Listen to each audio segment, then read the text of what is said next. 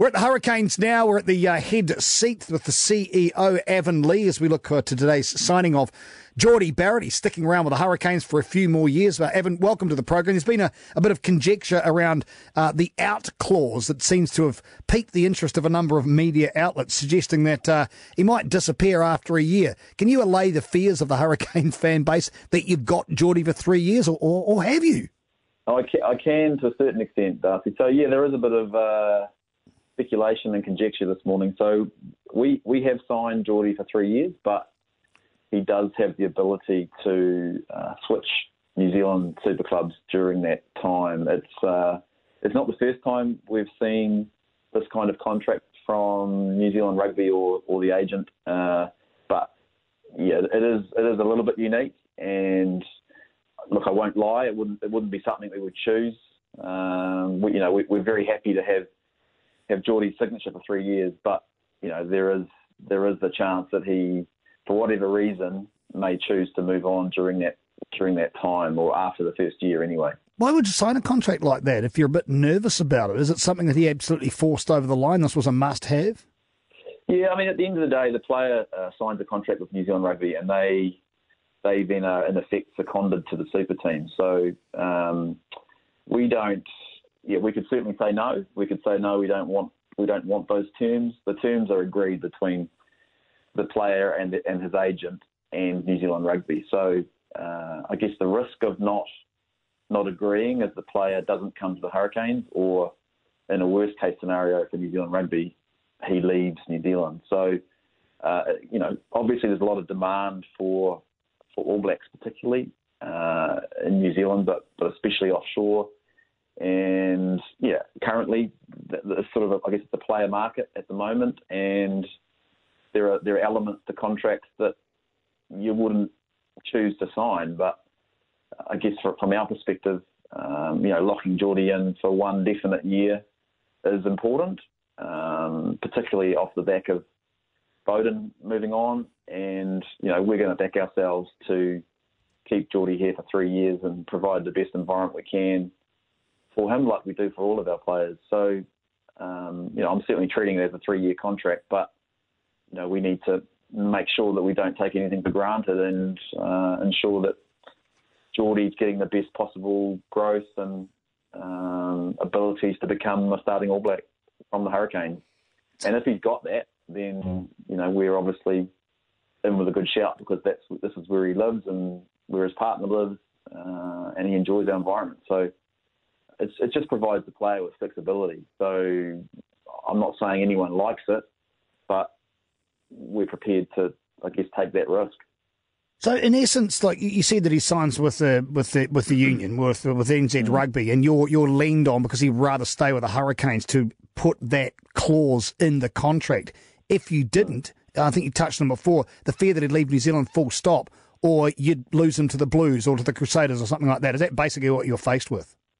Yeah, I mean, that's it, and everybody will put their best foot forward in terms of their offer, and some offers might be more than what we have tabled, and that's absolutely what's happened in this case. Is we haven't put the biggest number on the table, but we have put, I guess, other things on the table in terms of environment, culture, living in Wellington. His partner obviously works in Wellington, so it's not just all about money. Some people, it's absolutely a primary driver, but if Jordie wanted to earn more money, he would have gone to another club. So, we've obviously need to put our best foot forward, but it's an interesting process. And I think sometimes when you put more money on the table, it gives you more control of the contracting process. But yeah, it's absolutely something that the club and New Zealand Rugby work hand in hand, and New Zealand Rugby are doing a fantastic job of retaining the top end of players in this country. It's an extremely competitive marketplace, with Japan and Europe particularly driving incredible numbers for these players. So retaining them in the super clubs and in the All Black jersey is not easy, despite the fact that they all love playing for those teams. Depending on where they are in their life, money and opportunity is part of the mix. So it's a challenging environment where we've all got to work really hard together to retain these guys. And from our perspective, we weren't able to retain Bowden, which was disappointing. But at the end of the day, Bowden's made decisions in his best interests, and as he told us, not for rugby reasons. So, we respect that, and he's got choices to make, and we're just as happy that Geordie has decided to stay here as well. So it's a complex environment, and it's moving all the time, and you can't bury your head in the sand, because if you do, you'll get left behind. Well, Evan Lee joins the CEO of the Hurricanes. What can you tell us about the way these guys are paid? Not necessarily their money, because you guys never tell us about that. But you said you could have tabled a much bigger offer, which would have put you in a more powerful position, but you've gone with this clause instead.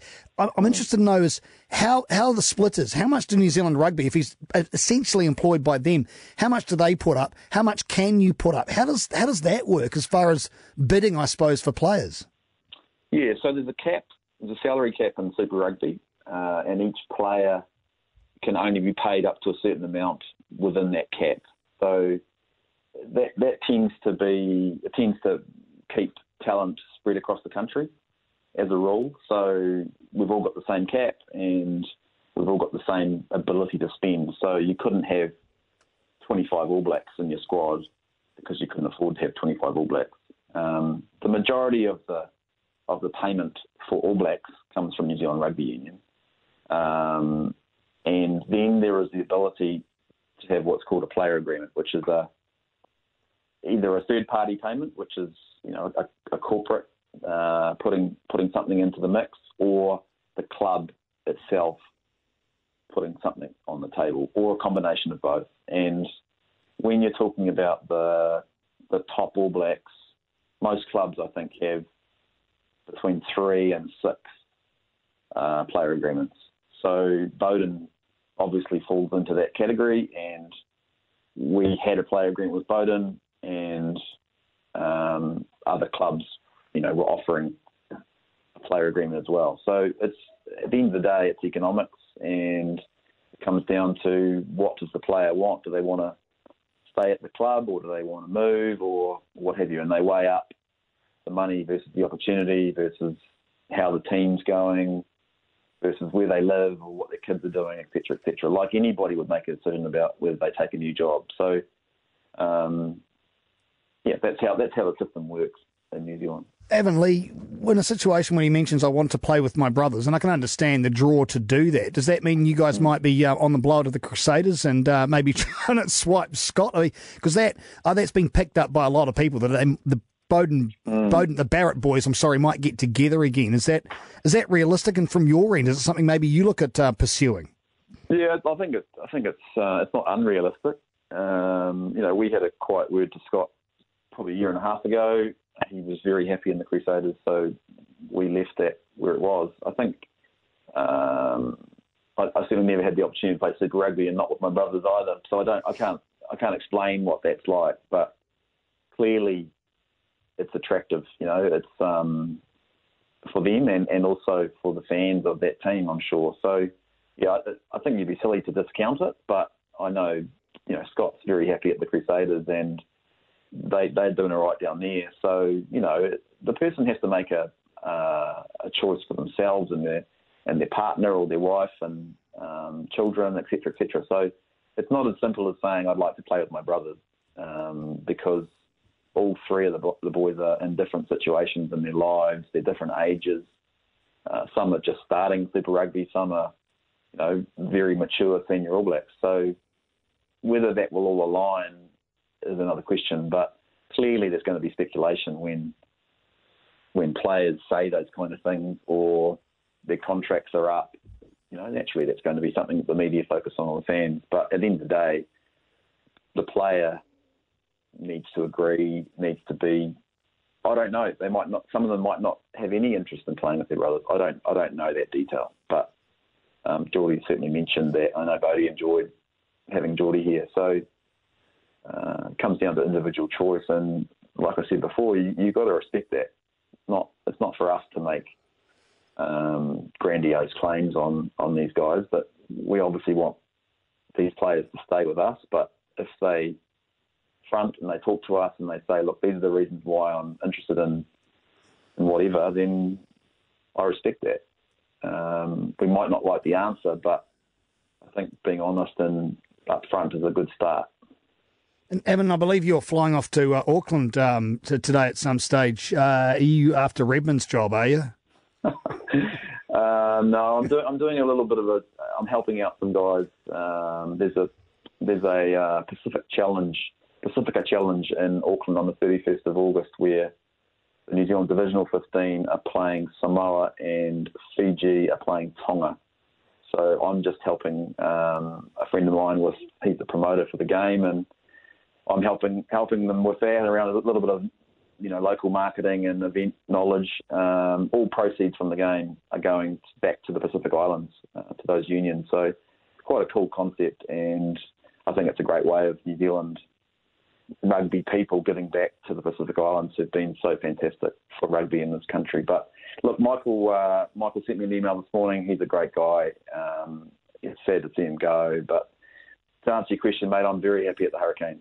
You're happy in Wellington. You don't want Redmond's job. You want Tugh's job, don't you? Oh, I don't know about that. That's for other people to decide. But, mate, I really have enjoyed working with Michael, and he's had a tough job with some of the things that are beyond his control up there, and I'm certainly going to miss him as a colleague.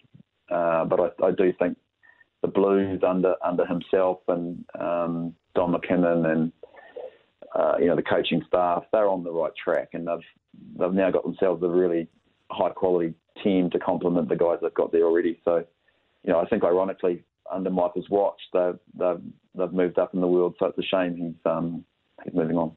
And on that, Evan Lee, CEO of the Hurricanes, we thank you very much for your time. Talk again soon. Pleasure, mate.